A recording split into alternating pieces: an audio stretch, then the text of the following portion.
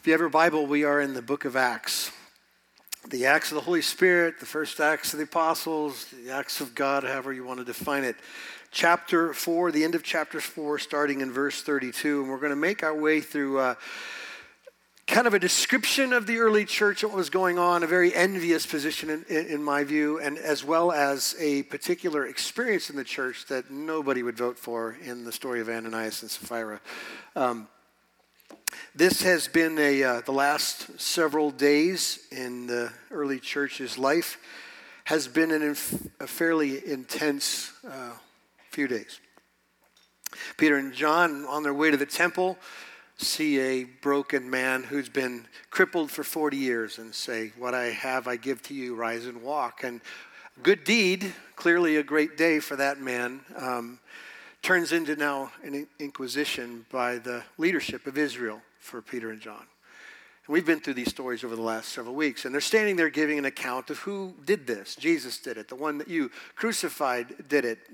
Peter and John are released and warned not to speak any further about the resurrection of particularly Jesus, so they go back to the church, to the other disciples, report what happened. They begin to pray, and something happens. And this text tells us, we saw last week, that the place that they were gathered shook with the power of the Holy Spirit. And they were filled with the Spirit and began to pray for more boldness as the pressure is now on the church. So that's kind of where we are in this story. So let me just stop for a second and give you context of what we're about to read.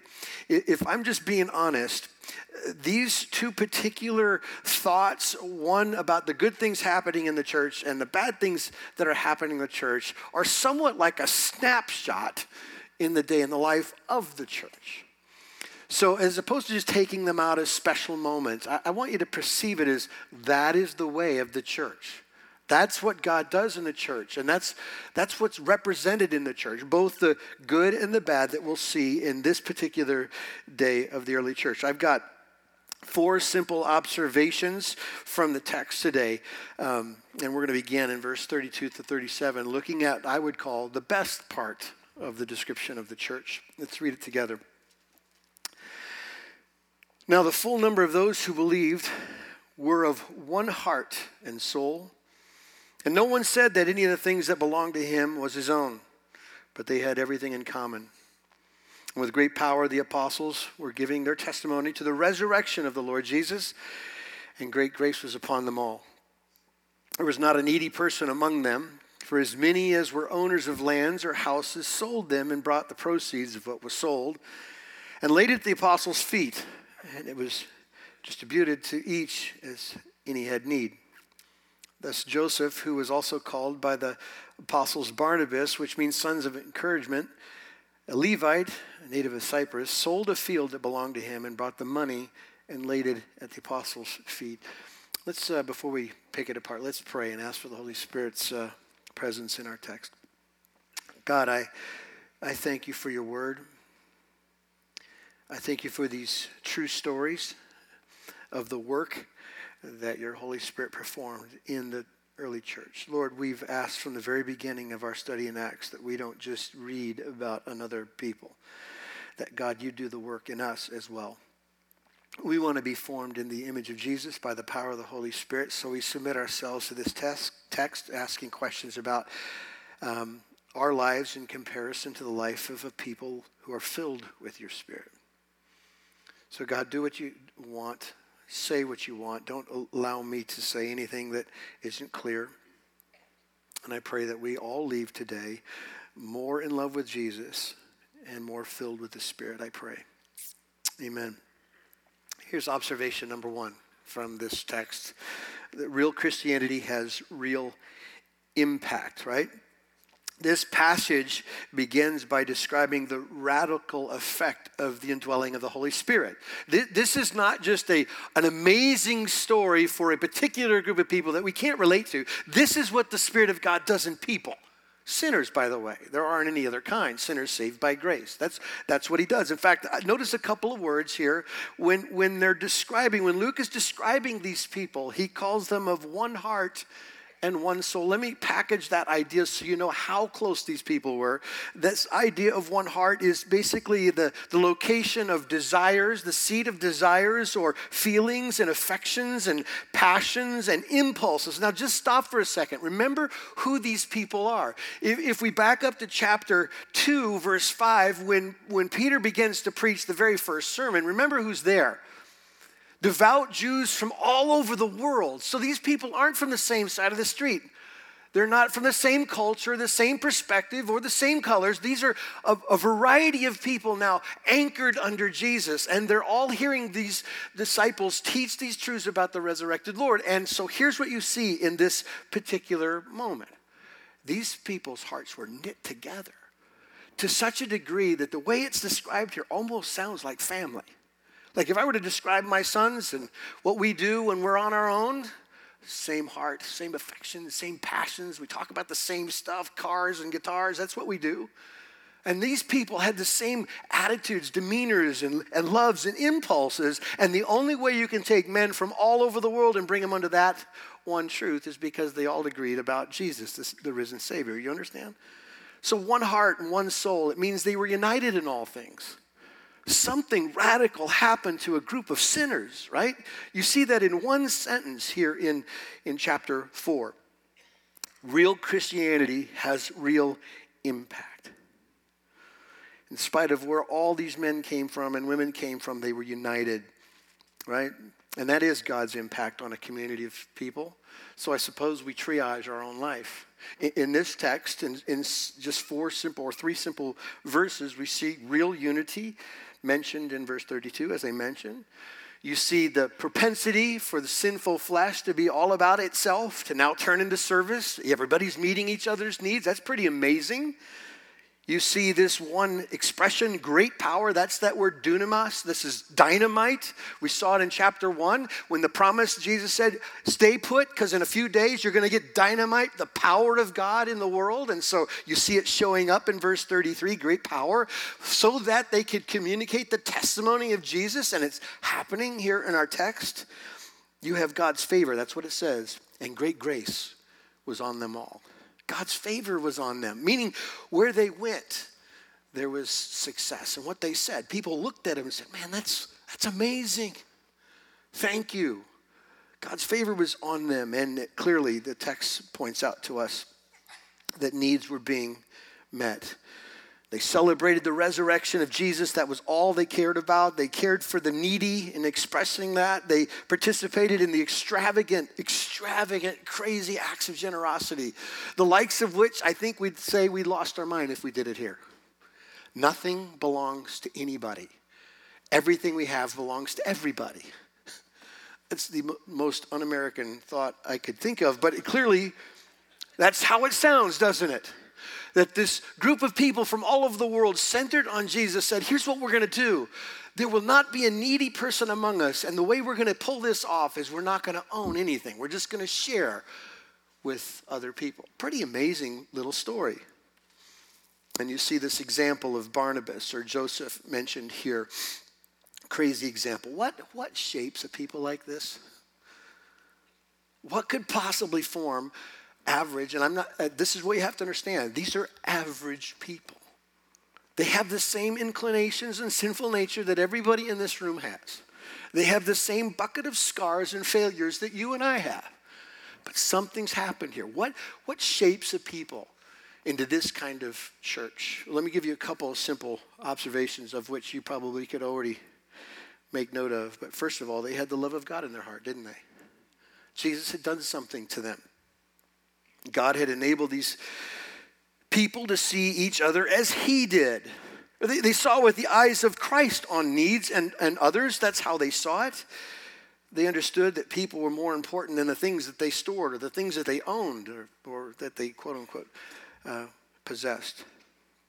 They felt a bond and a commitment to each other at huge levels. I was having a conversation with Aaron Cass, who works in our worship and production team today, just talking about how things have changed over the years, even at Gilbert, and how groups of people work together and how they work together and how it's different. And the reality of it is it's hard to put your kind of thumb on how precisely or what affected the way they've become, but the way I define how it is now is that there is a deep sense of commitment and loyalty to each other in the bond of Christ. That's just how it looks to me. And that's what's happening here. These people had God change their heart, and they couldn't help but reflect that heart towards others. And because, and this is obviously also a part of the conclusion of the Gospels, because of how much they were loved, they were able to reciprocate that love. This is the one that always kills me. You want to talk about the ability to forgive or to relate to others? Spend any amount of time you want to just looking in your own mirror about your own failures. Who could put up a fight then? Like, who is self-righteous enough to honestly assess yourself and your weaknesses and failures and look at anyone and say, you know what, your offense is greater than mine. I cannot forgive you. See, when you get a look at the gospel does a couple of things. Obviously, it saves us. It regenerates us. There's a new man created from the gospel, but the gospel does this really painful thing too at the very beginning. It really reveals who we are.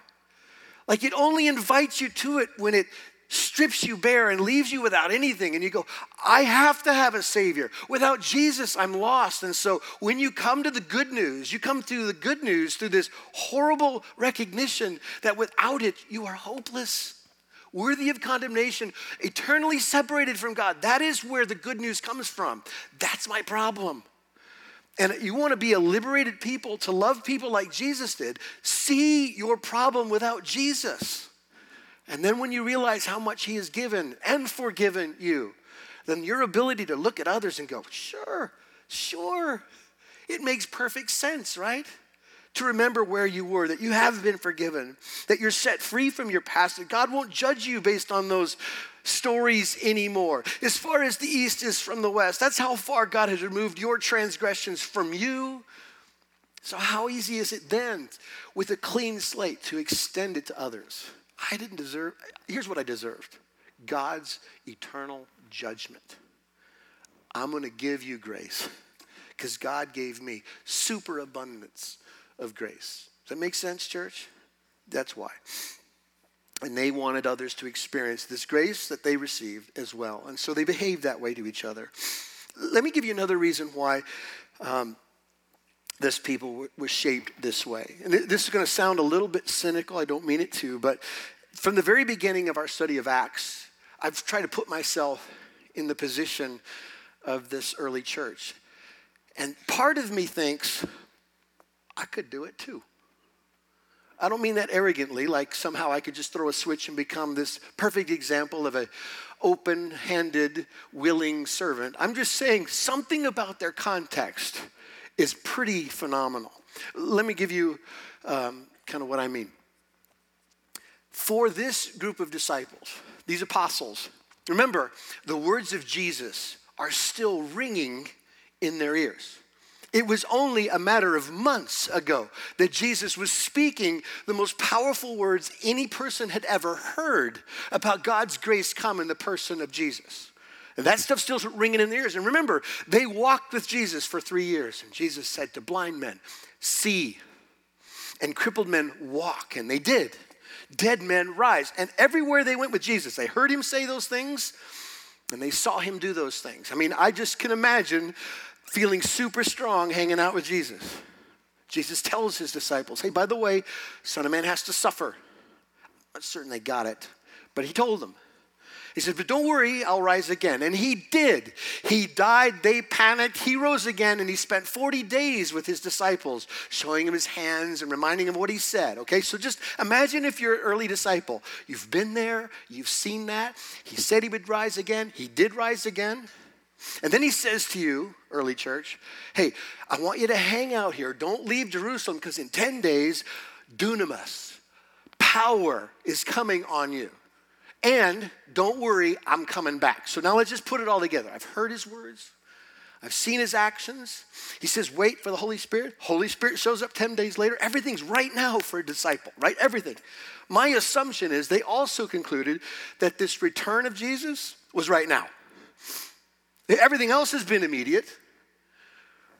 This is going to happen now too. So when it came to their possessions, they didn't think possessions. They thought eternity. Now, of course you can have my stuff. I don't have a bank account. It's nothing, because Jesus is coming back. He told me that, and everything he's ever said has always come true. Now, I'm not suggesting for 1 second that what they're doing isn't real. What I'm suggesting to you is that the presence of Jesus made the difference. The proximity of Jesus made them a faithful, radical people. Here's the problem we have. We look at a passage like this and go, that's powerful. Good for them. I could never see myself walking away from my retirement account. I'm 70 years old. I've been talking about the return of Jesus my whole life, and so has centuries and centuries and centuries and centuries of people. So I got to prepare for tomorrow. I get it. I live in that too. I'm just suggesting to you, the closer these people were to Jesus, the more real his promises were. Therefore, their hands were more open than ours. That's what I'm telling you. And I don't think it's different. I don't know when he's coming back. I'm not offering you one of those stories where you can sell the farm and wait until he comes back. I'm suggesting to you that maybe it goes uninterrupted like we know until he's ready to return. I'm just suggesting to you, if the absurdity of verses 32 through 37 strikes you as impossible, I will tell you that it's directly connected to the proximity of Jesus in your life. If he's closer to you in words and in power, then you'll be more radical. Does that make sense? I don't have to have seen Jesus perform miracles or have heard him say words from his own mouth. I don't have to witness the coming of the Spirit 10 days after he promised it. All I know is that everything he said is true and right and good. And the closer I get to those true, right, and good words, the more willing I am to believe in faith all the things that he says. I can be open-handed with my possessions. I don't have to guard my future. I can love in radical ways the people that are so broken because I was broken. You understand? Power is in proximity. Let me describe this another way. From time to time, we'll talk about what we pray for. And here's one thing I pray for, I have my whole Christian life. God, bring revival. Revival is this extra special move of God, where God does more than he has to. He arrives in supernatural ways that you've never seen. I've prayed for that, haven't seen it yet. But if it ever happens, if we ever get like this, let's just call it what it is. It's revival. That's what it would be. When the people of God live in his presence more than they live in their reality. Does that make sense? Super convicting. I mean, I spent all week with this feeling like a total hypocrite, to be honest with you. Because I'm so much more pragmatic than this. I'm so much more, got to see it. If anybody in here can relate to that, that's me. But I was very convicted that if I struggle with this at all, it's because I am too pragmatic.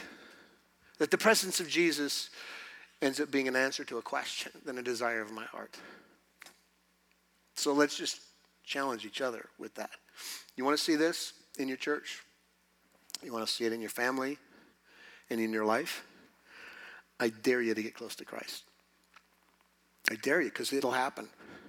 You will not think like the world if you get close to Jesus. You'll think like him. And then crazy stuff will happen.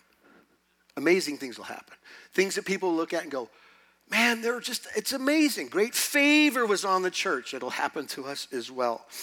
Here's, according to James, this behavior is the expression of faith. You know these verses, but let me just remind us. What good is it, my brothers, if a man claims to have faith but has no deeds? Can such faith save him? Suppose a brother or sister is without clothes and daily food. If one of you says to him, go, I wish you well, keep warm and well fed, but does nothing about his physical needs, what good is it? In the same way, faith by itself, if it is not accompanied by action, is dead. According to John, this behavior is the definition of love. 1 John 3, this is how we know what love is. Jesus Christ laid down his life for us, and we ought to lay down our lives for our brothers. If anyone has material possessions and sees a brother in need but has no pity on him, how can the love of God be in him? Dear children, let us not love with just words or tongue, but with actions and in truth. According to John, it is the authentic outflow of a legitimate Christian. That seems to be what he says, right? It's truly authenticating Mark. We live our lives not to be approved by God in the sense of God will be satisfied and save me based on good works. We live our lives because God has fully loved us in Christ, and now we're free to love as he does, right? Because real Christianity, verses 32 to 37, has real impact. So let me just stop before we move on.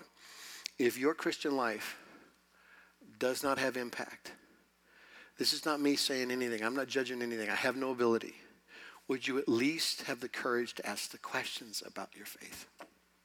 Would you at least ask the question, does my faith look like the Holy Spirit is working? Or is it just a scent?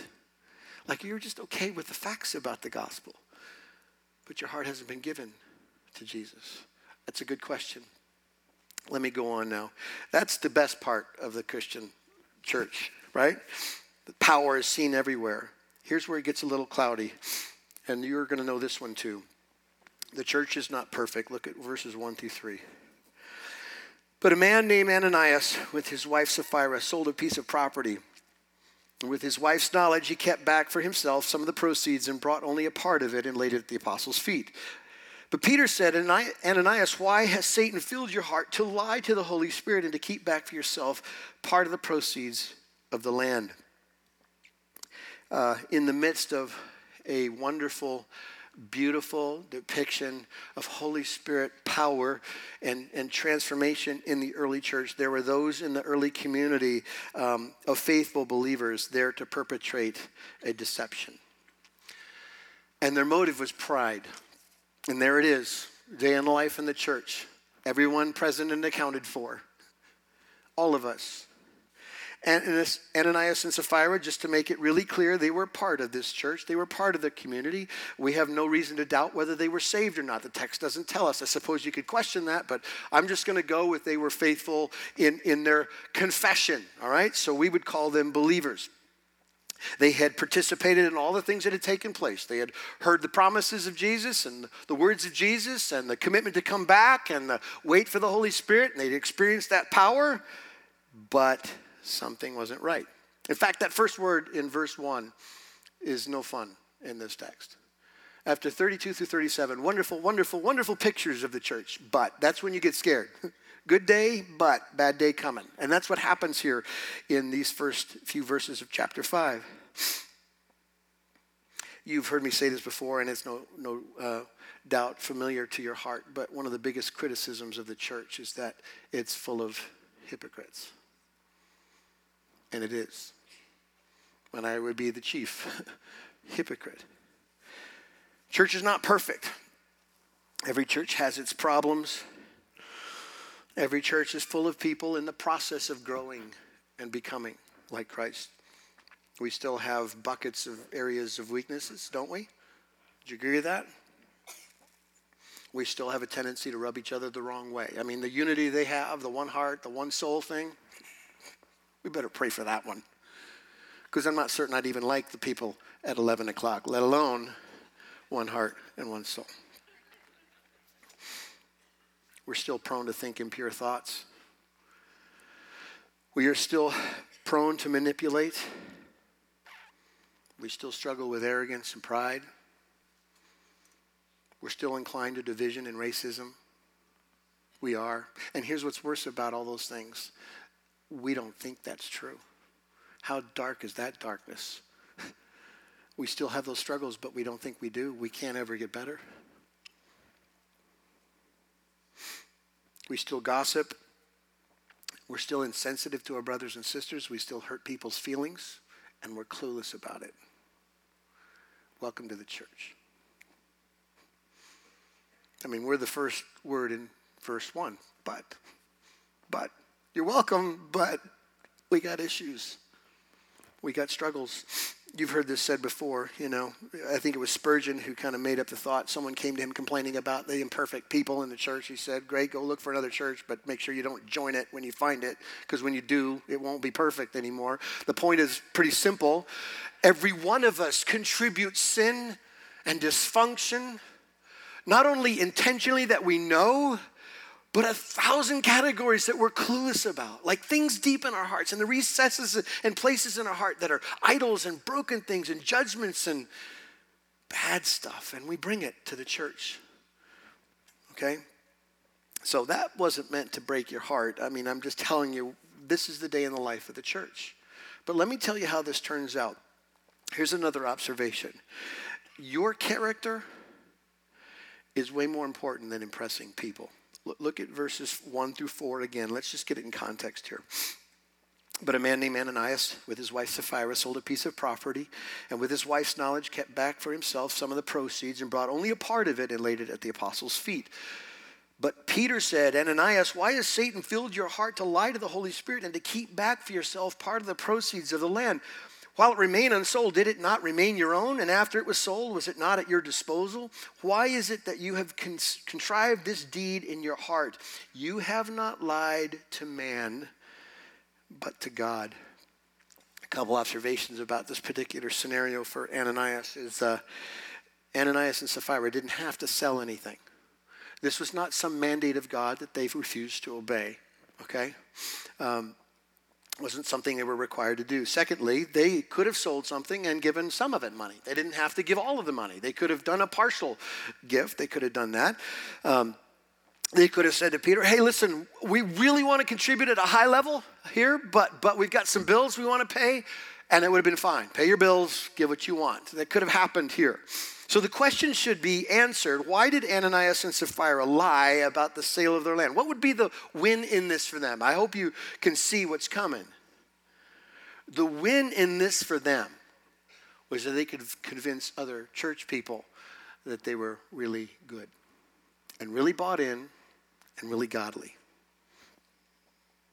They were trying to impress people around them, to try to pretend to be more spiritual than they really were.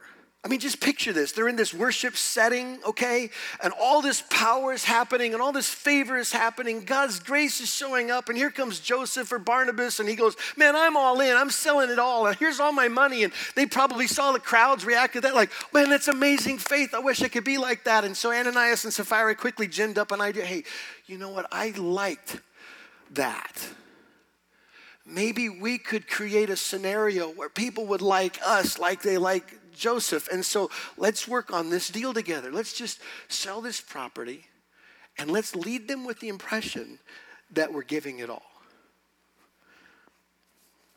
They were more concerned with looking good than really being good.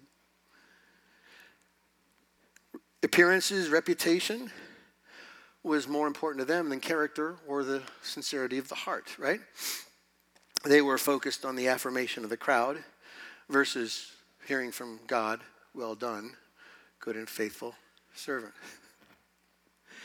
This type of person shouldn't be unfamiliar, apart from me now going to be coming after you. Let me just take you back to some of Jesus' confrontation with the Pharisees, because clearly it showed up there. Jesus condemns these religious leaders for the same issues of hypocrisy, where he says in Matthew 23, woe to you, teachers of the law and Pharisees, you hypocrites. You give a tenth of your spices, mint, dill, and cumin, but you have neglected some of the more important matters of the law, justice and mercy and faithfulness.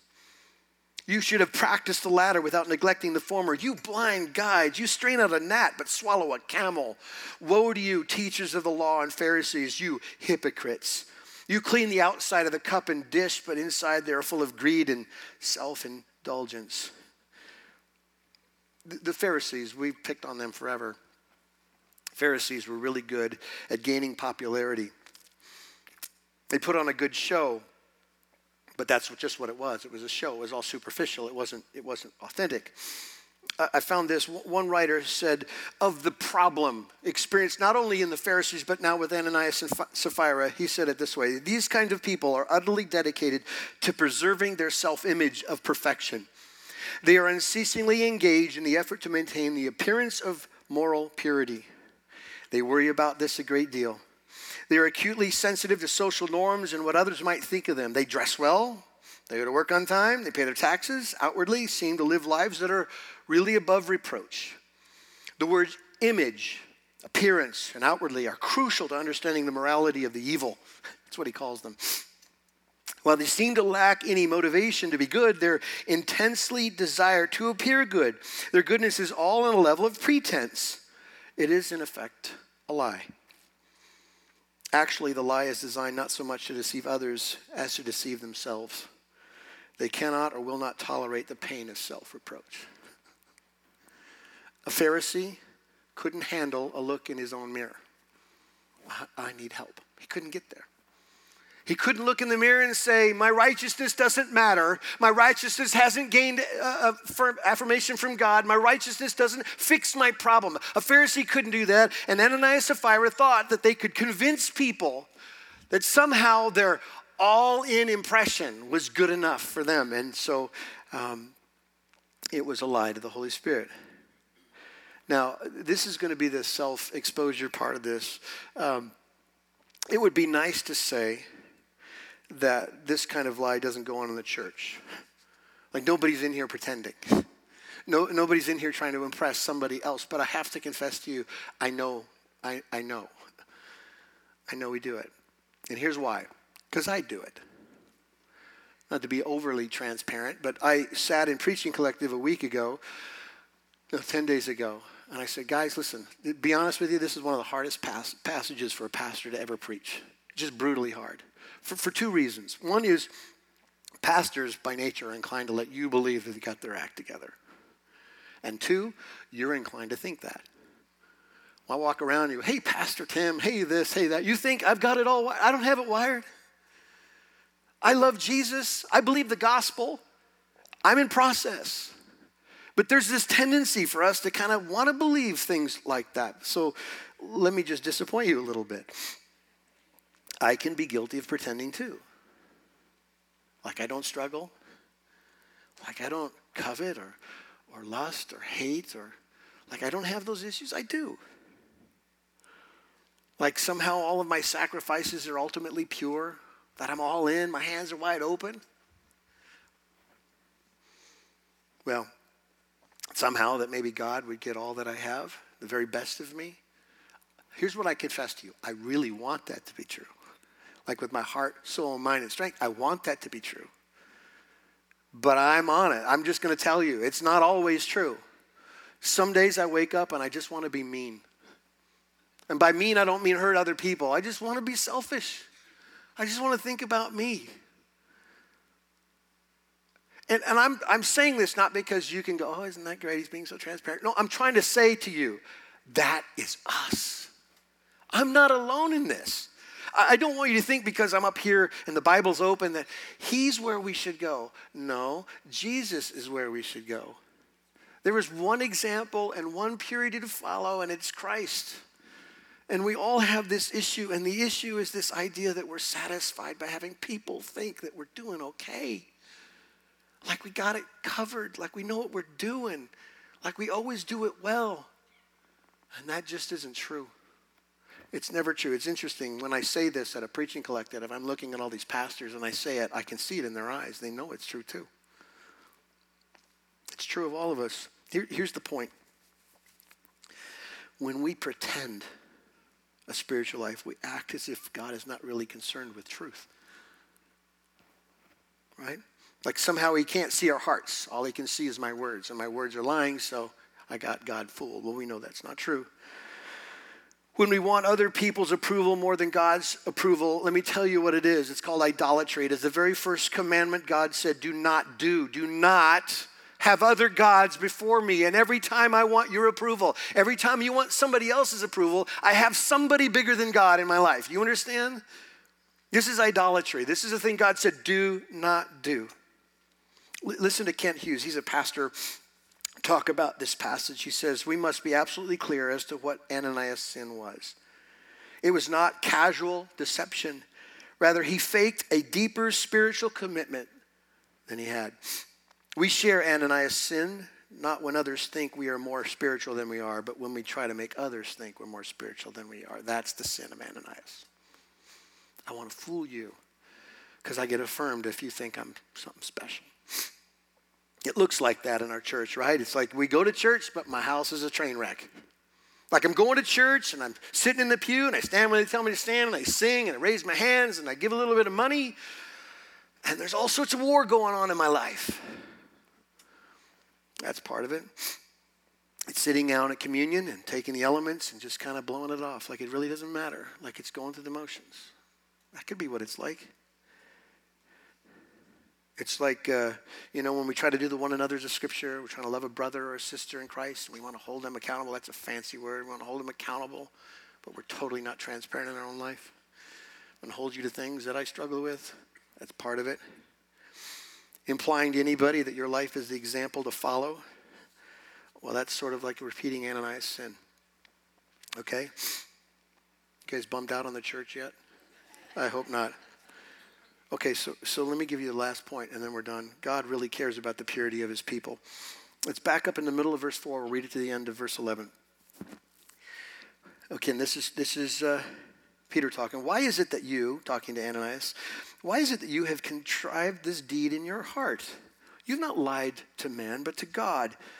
When Ananias heard these words, he fell down and breathed his last, and great fear came upon all who heard of it. The young men rose and wrapped him up and carried him out and buried him. I don't know where that office works in the church or who those men are that serve that role, but I don't know. Anyway, verse 7, after an interval of about 3 hours, his wife came in, not knowing what had happened, and Peter said to her, tell me whether you sold the land for so much. And she said, yes, for so much. But Peter said to her, how is it that you have agreed together to test the Spirit of the Lord? Behold, the feet of those who have buried your husband are at the door, and they'll carry you out. Immediately she fell down at his feet and breathed her last. When the young men came in, they found her dead, and they carried her out and buried her beside her husband. And great fear, I guess so, came upon the whole church and upon all those who heard of these things. Clearly, God doesn't do this anymore. Otherwise, this place would be empty, right? You know what I'm saying? I'm glad it was just a type. It's descriptive, not prescriptive. God did this to make a point with Ananias and Sapphira. And that's sort of the issue here. People have a hard time with this story because God seems so over the top in his response to this. Isn't this just a simple deception? Well, that is the problem, because we see lies like this as really no big deal. But in the economy of God, it's a big deal. It's extremely deadly. Let me try to give you a kind of context for how intense this was and why. Remember, this is just the very toddling first steps of a baby church. Just the beginning of this whole thing. The purity of it was absolutely crucial. This would be the equivalent of you going to the doctor and he does a scan of your body and he finds a small little lump. And he says to you, we got to deal with that. And you go, it's just a small lump. No big deal. No, we got to deal with it, otherwise it could kill you. That's sort of what's happening here. As far as God is concerned, in this early church where power has broken out, where they're loving each other and sacrificing, giving, and reputation is growing and grace is coming, when all that's happening, and then the first day where they all show up for offerings, Ananias and Sapphira decide to fudge the line a little bit. And God says, not now, not on my watch, not in the beginning. I'm guarding this baby. And so they both die. And fear of God, the respect and reverence and awe of God and what he really feels and how he cares about sin and minutia, how much he measures those things matters, all right? We have a tendency to think and create in our minds a list of the worst sins. Don't hate, don't murder. We go down those lists of things and we create those as the most significant crimes we could commit against God. The reality of it is, however, in Scripture, that living a lie in self-righteousness is the worst sin, according to God. Pretending to be what we're not. It's far worse and far more deadly. The big sins are obvious. If I go around killing people, my assumption is you're going to hear about it, okay? And I'm going to go to jail. Everyone can point out that. That's bad, that's evil, we know it, he's caught, it's done. If I pretend to be all good, you applaud it. You're thankful for it. You don't know anything, and I don't know anything about you. That's how deceptive this thing is. The sins of lying and pretending to be something that we're not, erode our heart and our character. It just undermines the whole thing. So this is not a recipe, so don't write this down. But if you want to suck the life out of the church, if you want to have the church have no impact, if you want to have the world look at it and point and make fun of it, if you want to bring reproach and shame upon the name of Jesus, then just live a lie. That's all you got to do. Just live that lie out. It's not the sins that are clearly obvious. It's the sin that we pretend that is good that'll kill us. Self-righteousness. So what do? I got 3 minutes. Here's what we do. Just to remind you of some obvious things in response to some convicting passage like this. Here's the first thing. We need to be a people of truth. Agreed? I don't mean gut yourself and everyone know your story. I'm suggesting that you don't practice lying, that you don't practice lying in the little things, right? Give credit for the work someone else did. Don't take it yourself. Avoid exaggeration. Be honest about your own struggles. Again, in precision, in the right way, with the right people, not with everybody. Don't pretend to be a people that have it all together. Refuse to blame other people for your failures. Own it. Little truths, right?